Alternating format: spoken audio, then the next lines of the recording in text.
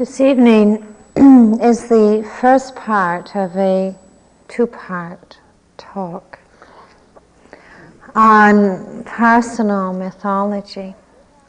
So if after this evening's talk you find yourself feeling a little agitated or you have some questions, it would be a great blessing if you could perhaps restrain and think that they may well be responded to in the second part. Possibly not also. This evening I'd like to speak about personal mythology and revelation. Many of the fairy tales we listen to through our lives, and much of the mythology that we absorb, revolves around a very central and fundamental theme.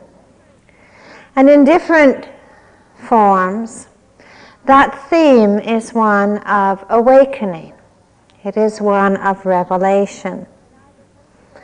In our different stories and myths, we hear the message about awakening from the false through discovering what is true. The heroines and the heroes of our stories and our myths cast aside the disguises and the identities that have previously confined them through discovering the truth of who they are. That in understanding the truth of who they are, as that emerges, there is a dropping away of that which is false. The scullery maid is actually revealed to be a princess. And in discovering that she is a princess, she leaves behind the world of the scullery maid, with all of its drudgery and struggle and sorrow. The frog, as it turns out, was actually a prince, falsely imprisoned in a form that was not his own. The ugly duckling turns out to be a graceful swan who has been imprisoned by her own delusions and by the delusions of others. All of these stories are stories of unmasking, of being liberated from disguises and identities which have been prisons, which have served to suffocate and silence all that was genuine and authentic and free within these beings. These stories of awakening, of revelation, describe a coming home, a renewal, a rediscovery of that which is most true. In our fairy tale themes, what is being described is an awakening from ignorance, an awakening from delusion. Delusion and ignorance which has led our heroines and our heroes to accept the false as being true. The power of the delusions illustrated in our mythology is such that it sentences those involved to embody a counterfeit life, a life in which they are exiled from their essential nature. Now, these themes of revelation and themes of awakening are very central to the core of the spiritual path and the spiritual life. There are endless myths, endless teachings, which retell these stories in different ways. And I would just like to relate to you perhaps the most frequently encountered of those stories. There was a child made all of salt who very much wanted to know where she had come from. So she set out on a long journey and traveled to many lands in pursuit of this understanding. Finally, she came to the shore of the great ocean. "How marvelous," she cried, and stuck one foot in the water. The ocean beckoned her in further, saying, "If you wish to know who you are, do not be afraid." The salt child walked further and further into the water, dissolving with each step, and at the end exclaimed, "And now I know who I am." Siddhartha the prince sat beneath the Bodhi tree and arose as the Buddha, the awakened one, the one who had discovered the truth. The stories that we encounter in so many different spiritual traditions speak again and again of the immediacy and the depth of this revelation and this awakening.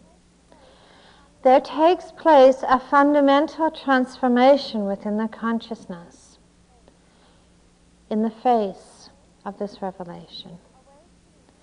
This awakening, it seems, really has very little to do with time. It has very little to do with gradual improvement and progress. The veils are removed. The shadows are seen through in the power of understanding. There is a wonderful Zen line that illustrates it. When they say, "When my house burned down, I gained an unobstructed view of the moonlit sky." It is not that the power of delusion is gradually dispersed and chipped away at, and worked on and gradually worked out, but rather the power of insight, the power of revelation and understanding really what is true, is powerful enough to dispel the chains and the power of delusion.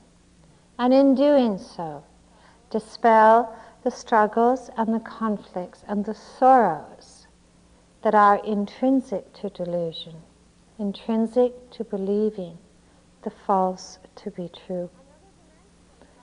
Another dimension of this revelation, of this awakening, is that it is so profound and transforming that it's far deeper than just a temporary or a fleeting glimpse of truth. On a cellular level, in understanding and deep understanding, on a cellular level, there is the abandonment of the false. The Buddha once said, "Wood can be turned into ashes, but ashes cannot return to wood." According to the stories, to the teachings of revelation, according to the stories of the spiritual path, this awakening to what is true is an understanding that is so saturated with joy, with happiness, and with peace, that in it there is a laying down of the burdens of grasping, of division, of the pain of separation. There is a laying down of the suffering of homelessness that is always present whenever we are exiled from what is true.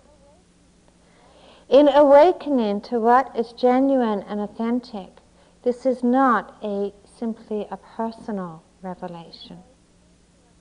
In awakening to what is genuine and authentic in our understanding of this moment, that which is genuine and true is seen and reflected and heard in all things. It is a seeing through, a seeing beneath the world of appearances.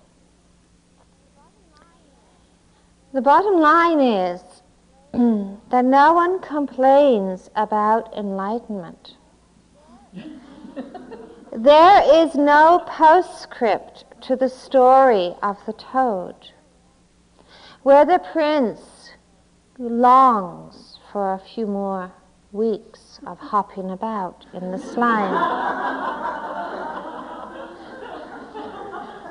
The scullery maid revealed as a princess is not cherishing more memories, long memories, fond memories that she would wish to repeat of a few more scrubs. The swan doesn't look back with longing to her time as an ugly duckling, wishing that she could learn a little more about the pain of homelessness and exile. And no matter how many Buddhist sutras you read, you will not find any stories where the Buddha is complaining about awakening and wishing he had a few more nights in the palace of feasting and carousing. It seems that the truth of awakening, the truth of understanding, the truth revealed in Revelation is so powerful that it shatters the chains of the past. There is nothing missing, nothing absent, and nothing to be gained. It is not an extinction, but a fullness of being. So these themes that we encounter again and again in our fairy tales and in our mythology, these themes that are so central to spiritual teaching, touch us in very deep ways. In many ways they resonate within us and touch a chord of response. For many of us, they spark a very powerful inspiration and a very powerful seeking. Our longing, seeking, is an essential stage of every spiritual journey. Within the stories that we've listened to and read and heard of, in many ways we see our own stories reflected in different forms. In our lives, we search endlessly for happiness, for intimacy, for oneness, for peace. At times it seems we are almost compelled to continue in this search for freedom, to continue in a search to dissolve barriers and separations. And it is true for many of us that no matter how many times we encounter hardship and sorrow and disappointment, no matter how many times we find ourselves being overwhelmed, we are possessed of almost a kind of homing instinct that leads us again and again to continue this search, to look for where happiness lies, to look where freedom lies. Intuitively we will return to sit and to walk amidst difficulty. Somewhere within us we do not believe in this world of appearances. We do not believe in the world of judgments or descriptions to be the truth of who we are. In many ways, the spiritual path is simply another step, another extension, and another dimension of the paths that we have followed in our lives, searching for what we intuitively sense to be possible. Intuitively we know that to understand, to live a life of confusion, to live a life of separation or conflict, is a life which is false to us. In many ways, a life which is a betrayal or an abandonment of that which is most authentic and genuine within ourselves. There was a native shaman who once says that we live in a way that is most unnatural to what we understand to be true, and we know this. It's not always so easy to stay so clearly connected with our intuition, and it is not that our search is without faltering or stumbling. And that faltering and stumbling is not surprising.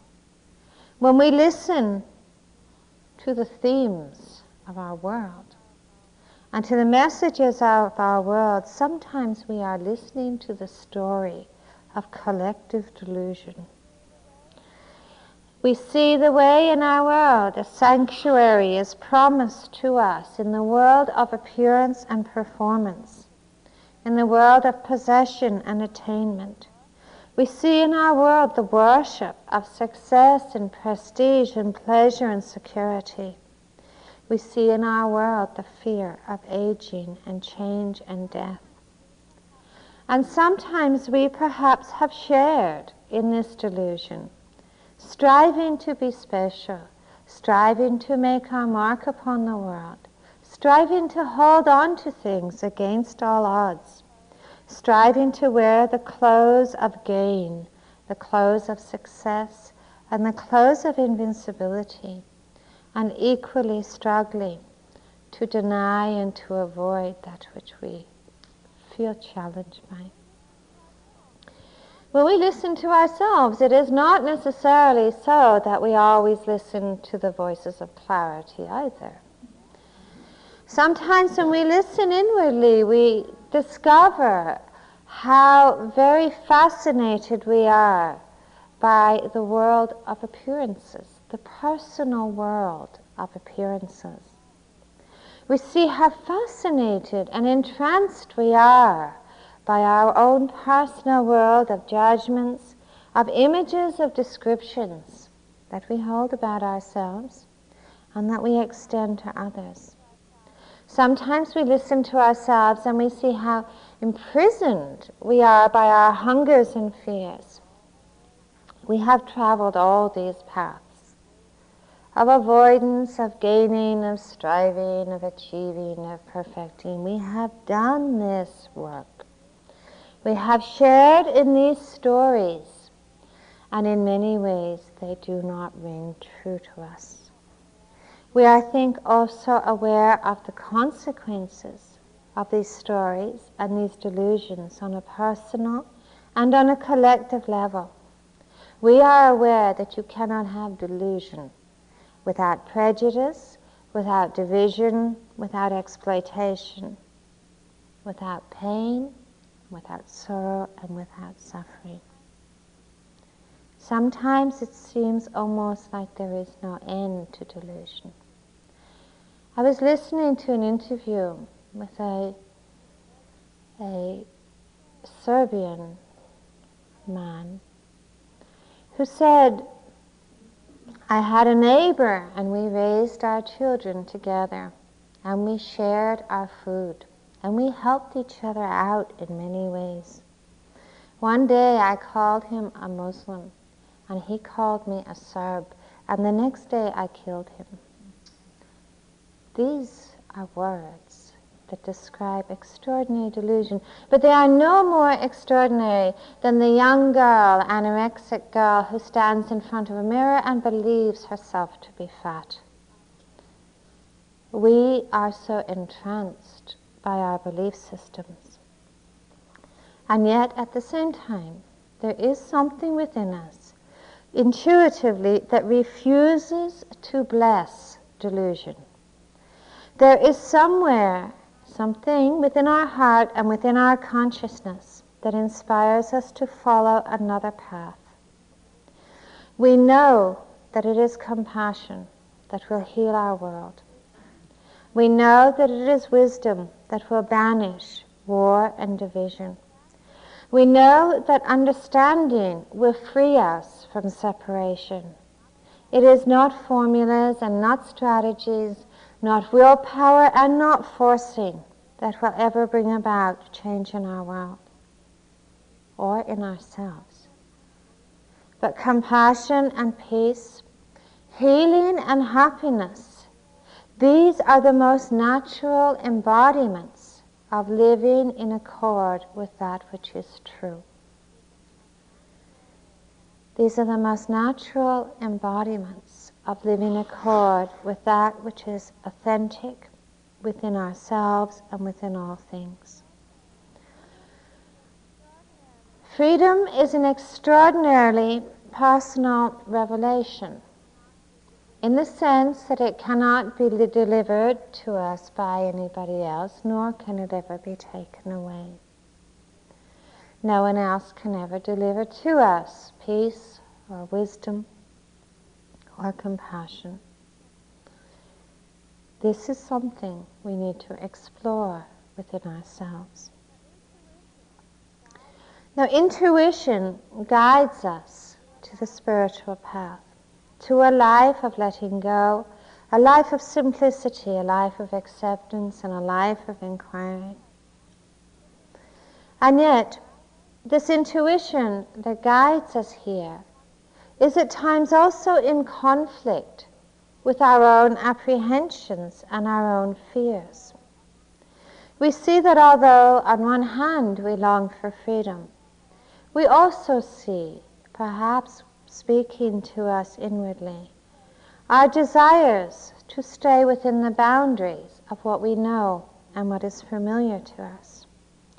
We see our desires at times to stay with that which is safe, the identities, the territory that seems to offer us a certain certainty. No matter how many stories we hear about ducklings being transformed to swans and Buddhas awakening and toads turning into princes, no matter how many stories we hear about profound revelation, there is often a part of ourselves that would very much like to distance ourselves from these stories. That these must be special people with the right karma, they've had good past lives, or a good merit from somewhere. But surely this is not about me. Well, the news is. The news is that enlightenment is not reserved for special people. It's not like you earn brownie points and gradually get there. You do not earn it. Matter of fact, you don't even get it.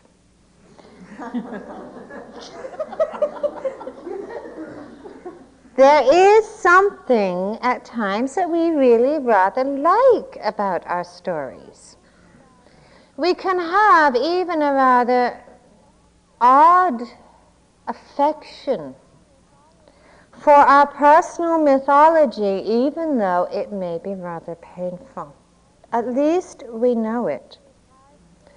Despite the hardships and the conflicts and the disillusionments and the striving and the overcoming that we may encounter, we may still be somewhat unsure about whether we really feel willing to let go of our personal mythology. Whether we really want to let go of our stories, of our identities. Somehow this seems like letting go of our life. It is certainly letting go of ourself as we know it. There are no guarantees. There are no promises, no promised rewards that are guaranteed as a result of radical renunciation. There are no guarantees that we're going to live happily ever after. And at times we may even find ourselves wondering whether this whole idea of enlightenment or revelation is somehow just a big hoax, promoted by centuries of mystics.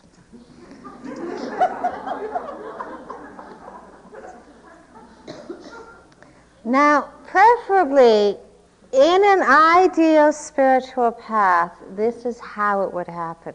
In an ideal spiritual journey, this is how it would happen. First, we would discover boundless peace, happiness, joy, and wisdom, and then we would let go. That's how it would happen in the ideal path. Well, sadly and unfortunately, that's not the way it goes. First, we are asked to let go, and then to see what unfolds. Now, this is not, perhaps understandably, this is not a deal we feel all that comfortable with. There are no certainties, there's no proof, there's no guarantees. And I think faced with the possibility, even the barest possibility, of revelation or awakening, we actually face one of the deepest dilemmas of this path and of our own hearts.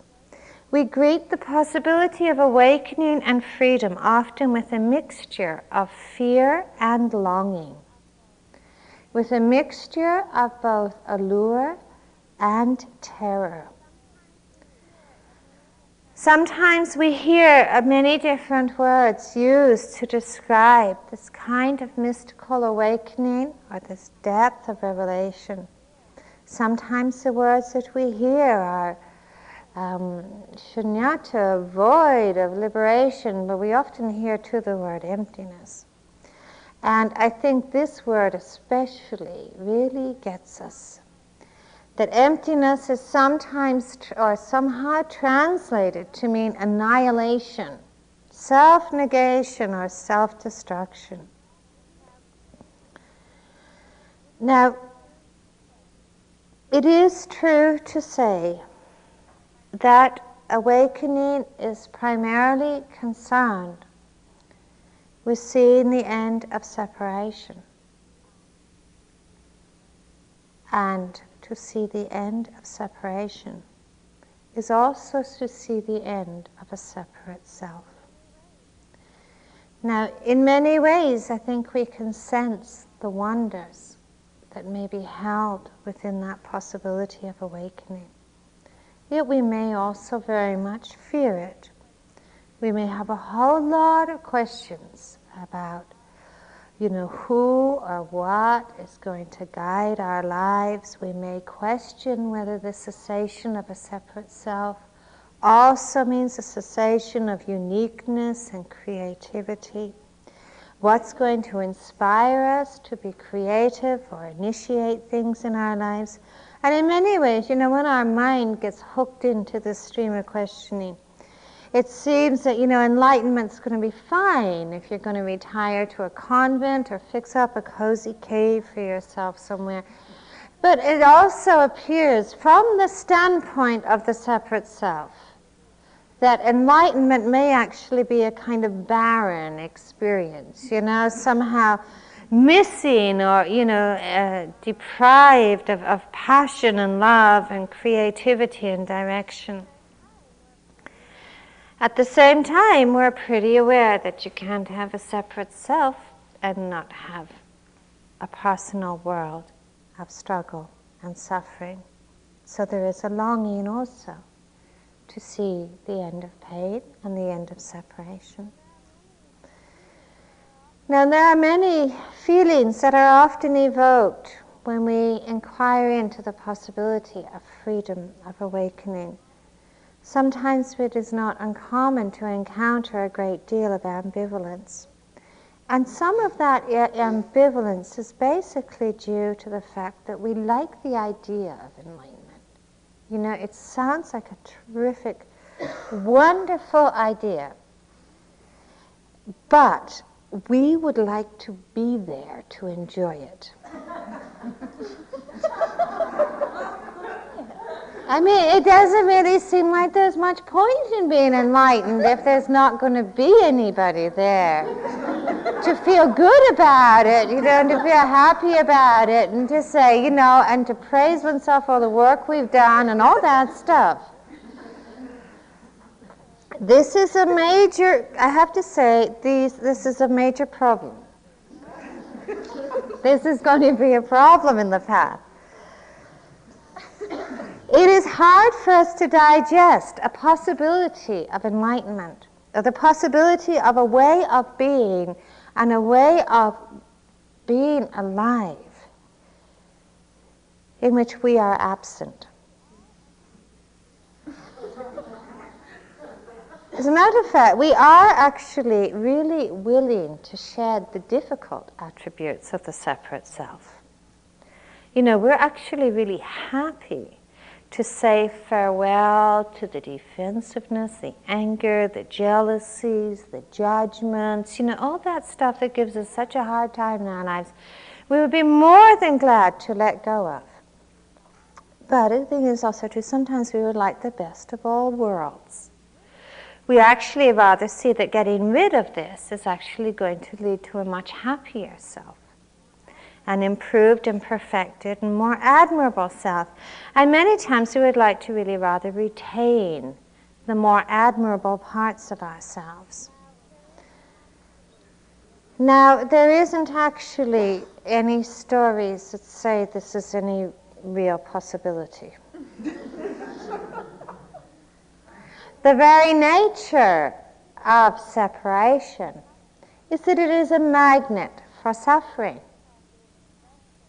The very nature of being invested in a separate self means that there will always be other. And as long as there is a gap between self and other, there is boundless potential for conflict, for struggle, for pain. Awakening to what is true, to dissolve the false, is the whole purpose of the spiritual life. Awakening to what is true, to let go of the false, is the whole purpose of a path of inquiry and understanding. We are here to see through the world of appearances, to no longer be deceived by the world of appearances, to shed the prison of a separate self, to shed the prison of separation. I would like to read you something.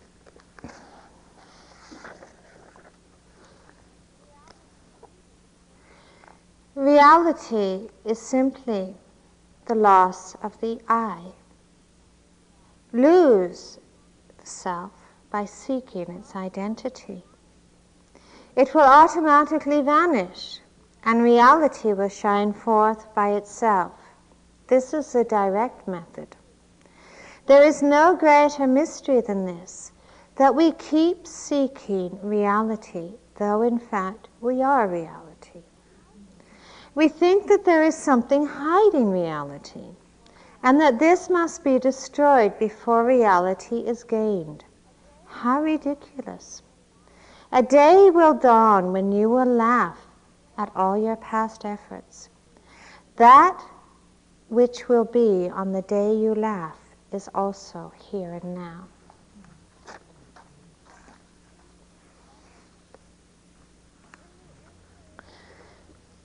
When we enter into a contemplative time, a time of retreat, a time of being alone, a time when there is greater calmness and clarity within ourselves, I think sometimes we really encounter very directly the clash that there is between our fascination and longing for freedom and for understanding for truth, and our equal fascination with the separate self and with the world of appearances. We see how endlessly we become fascinated with our stories. There is a curious paradox that is revealed through meditation. I mean, the practice emphasizes great simplicity. We sit here, we pay attention, we are present. The mind calms down, becomes clearer. We are encouraged to cling nowhere, to dwell upon nothing. To understand the wisdom of impermanence, to understand the wisdom of transparency. And yet, as we do calm down, as we do become clearer, it seems that what is revealed to us actually is our story much more clearly.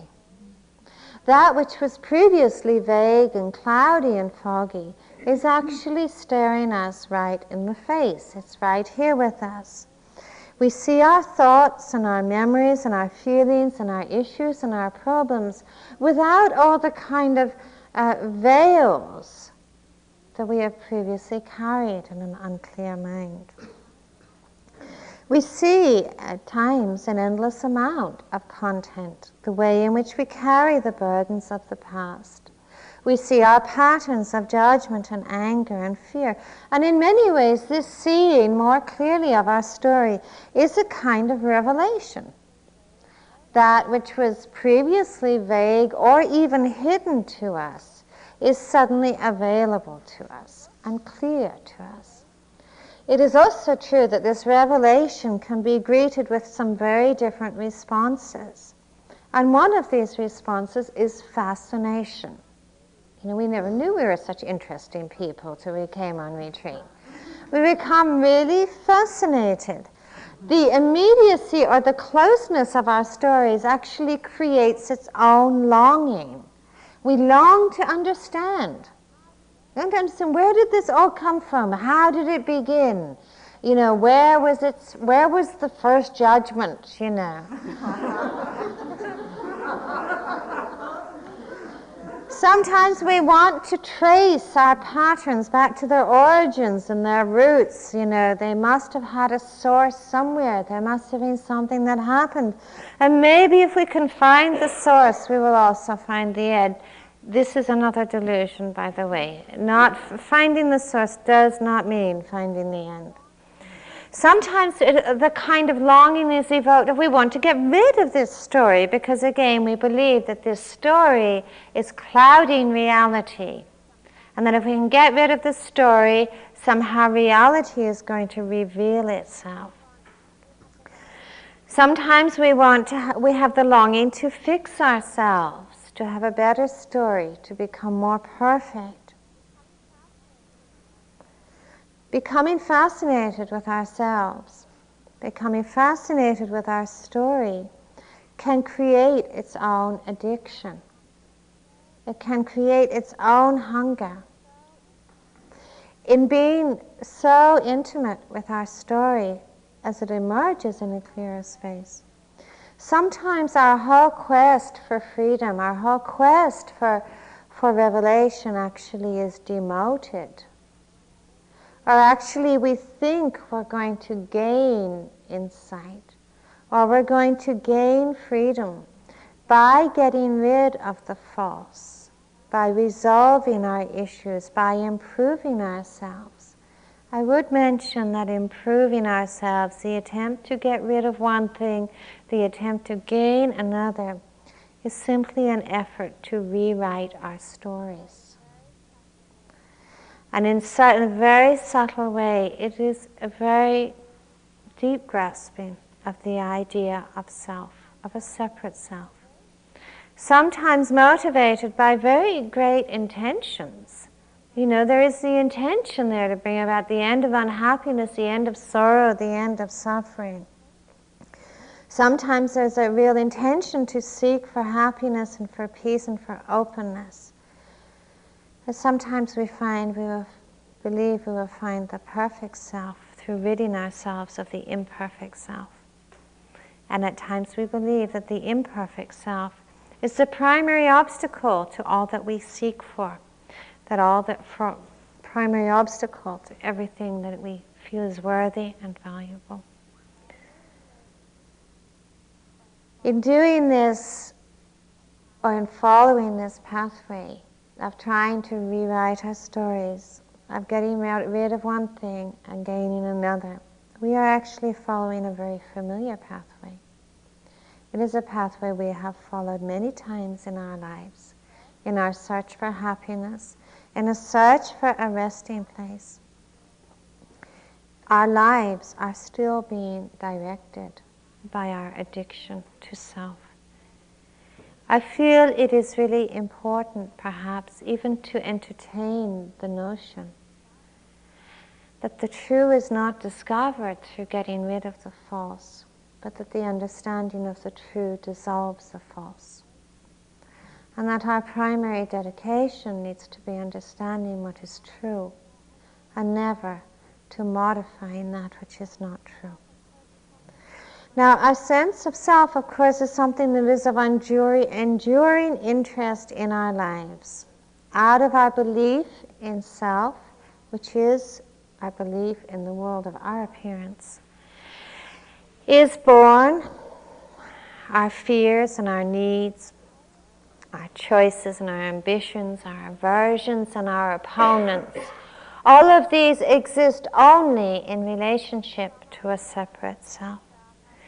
From our notion of a separate self are born our judgments, and out of our judgments are born our strategies, our avoidances and our grasping.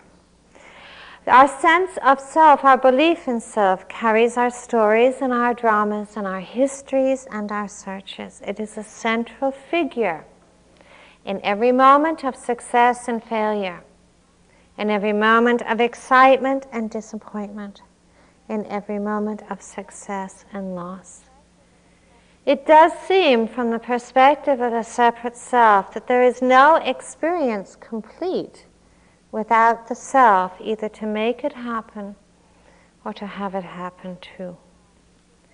And this sense of a separate self is the bearer, the carrier of our personal mythology. It is hard for us to conceive of a way of being which is not governed by the notion of self. We even believe, well, the self got us this far in our lives and is probably going to take us all the way to enlightenment. Or we may even believe that enlightenment is going to happen to me. Now, there is a finely balanced path to walk here that lies between the extremes of self-negation and annihilation and the extremes of trying to improve and fix and alter the self. Walking this finely balanced path really rests upon our willingness to consider the possibility that anything that is conditioned by grasping can never be the truth.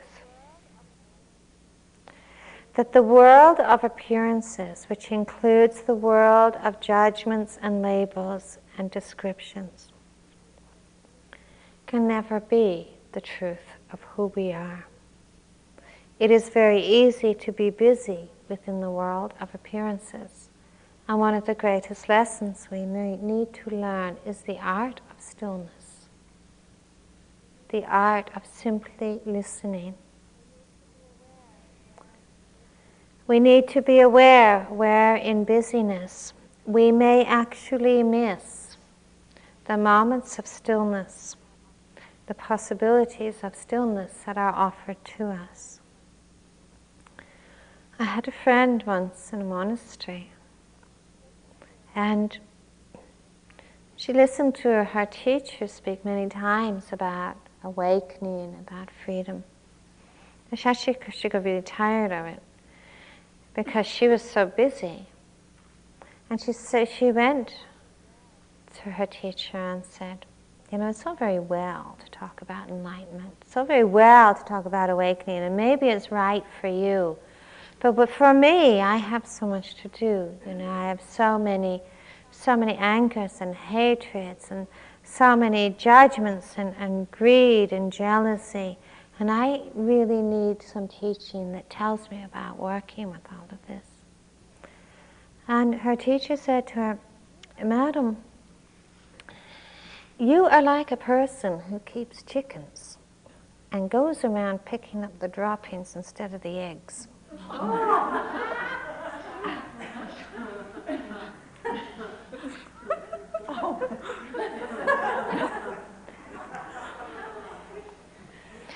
There are entire spiritual practices that are devoted to resting with this one single question of who am I? And these practices are not designed to discover some perfect personal self. These practices are intended to lead us to look again and again at the world of appearances and to not be deceived. To not be deceived by anything which is conditioned, by anything which is constructed, by anything which is born of a belief in separation. To sit even with that question of who am I, it is not even looking for an answer. Any answer, in fact, that arises is going to be a diversion. In fact, as long as an answer arises, we may still be diverted. We sit with this question. It is a way of sitting with stillness, of just listening without conditions, without looking for answers. It is sitting like a mountain that receives the wind, receives the rain, receives the sun, and is present in the presence of all things. May all beings be free from suffering. May all beings be free from delusion. May all beings rest in stillness.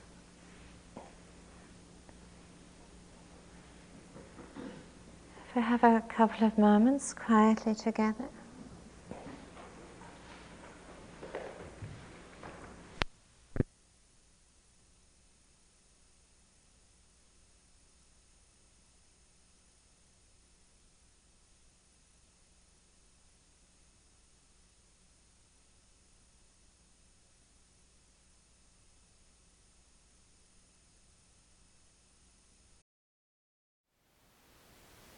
Thank you for listening. To learn how you can support the teachers and Dharma Seed, please visit dharmaseed.org/donate.